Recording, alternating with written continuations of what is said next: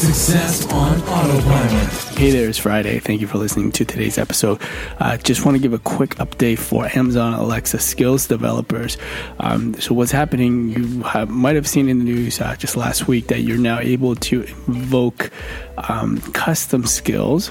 That's skills that you build yourself inside of routine. So now you'll be able to add your skill inside of a user's routine.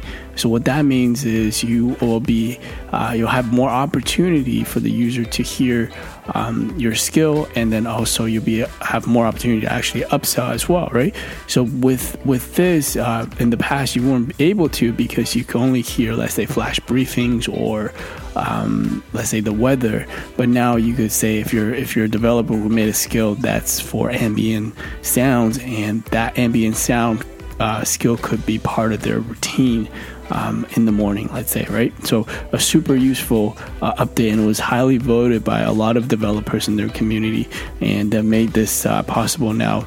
So I'm going to start thinking of different ways that we can incorporate, let's say, a flash briefing and a custom skill together, so that, you know, when someone listens to your flash briefing, you'll be able to send them over to your custom skill right after.